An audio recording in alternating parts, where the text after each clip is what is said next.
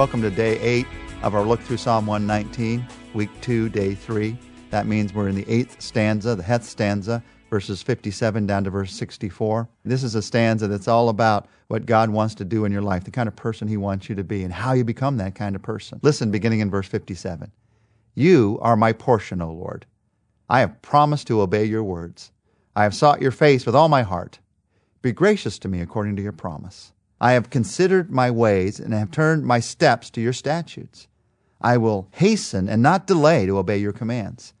Though the wicked bind me with ropes, I will not forget your law. At midnight, I rise to give you thanks for your righteous laws. I am a friend to all who fear you, to all who follow your precepts. The earth is filled with your love, O Lord. Teach me your decrees. I love how this stanza begins. You are my portion, O Lord. Now, when we think of a portion, the only way we tend to use that word today is a portion of food that gets on a plate. So it's a serving to us, but that's not the idea here. The idea of portion is supply. God is the one who supplies my needs. If I look to anyone else, anything else, myself, some other person, as the main supply of my needs, I'm going to be disappointed every time because they can't do it. No circumstance can do it. No person can do it. No bank account can do it. God is our portion. Everything starts with Him, came from Him, so I got to look to the source of my supply if I'm going to recognize how my needs are really met. You're my portion, O God. You're the one who meets my needs. And because of that, in the middle of this stanza, he says, because of that, I'm going to be the kind of person who hastens, who does not delay to obey your word. Now, as I read those words, I think, how can I be that kind of person? Because I don't know about you. Sometimes I don't hasten. Sometimes I do delay. God says it, but I've got my own way, or I'm caught up in some sorrow, I'm caught up in some temptation, or I forget, or I let some little thing get in the way of obedience. Sometimes we get so caught up in the minutia of life that we miss out on the purpose of life. So how do I become this kind of person who hastens and doesn't delay to live out God's word?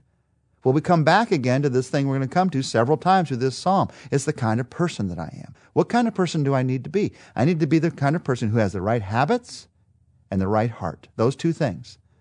If I want to let God's word come into my life in such a way that I hasten, I don't delay to obey it, I got to be the kind of person who has the right habits and the right heart, both of those. I have to have the right habits. Verse 62, he talks about one of his habits. At midnight, I rise to give you thanks. That's a habit related to God's word. Now, I'd rather rise to give him thanks at 6 a.m. or maybe 9 a.m. or maybe noon would be better. Maybe midnight's not your time.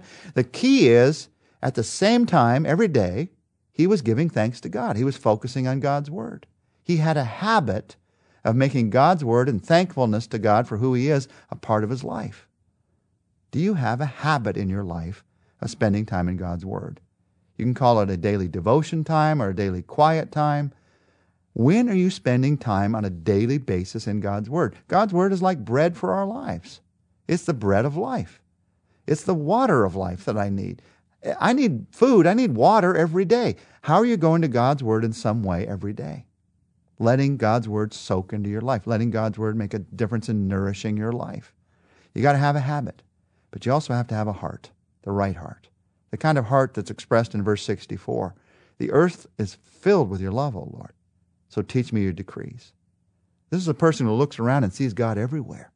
And because they see God everywhere, they're unafraid to pray, God, would you show me how to live the kind of life that you want me to live? I'm living this life out of relationship to you.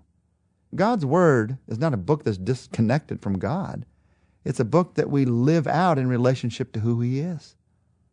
It takes the right habits and it takes the right heart. And here's the key. It takes both. We all know people who have the habits but don't have the heart. And that makes me into a fairly judgmental kind of person. The kind of person who, you know a lot of God's word, but you don't know a lot of God's love. But we also all know people who have a lot of heart but no habits in their life. And that makes me a very confused kind of person. The kind of person who really wants to live for the Lord but finds himself falling again and again and again into the same sins. again and again and again into the same patterns and never any change. Now, we're all going to struggle with the same sins and same patterns the rest of our lives, but there should be some kind of growth. God's working some kind of change, but it's only going to happen as I spend time in God's Word with a heart of love for the Lord who's given His Word to us. So, Lord, today we pray. We pray that if that habit's not there, You'd refresh it in our lives. If it is there, You'd remind us of how important it really is. Sometimes if we miss a meal, we forget how important food is, but when we miss 2 or 3 meals, we'll remember. And remind us also of the importance of our heart towards You, a heart of love. And Lord, as we look around the world, we realize everywhere we see the earth is filled with Your love. This is not a perfect world. Satan is alive and well on planet Earth, but so are You, Lord. You are at work. You're at work in our hearts. You're at work in this world through Your church, through Your people. So help us to see what You're doing and to fall in love with You again and again and again as we spend time in Your Word. We ask this in the name of Jesus. Amen.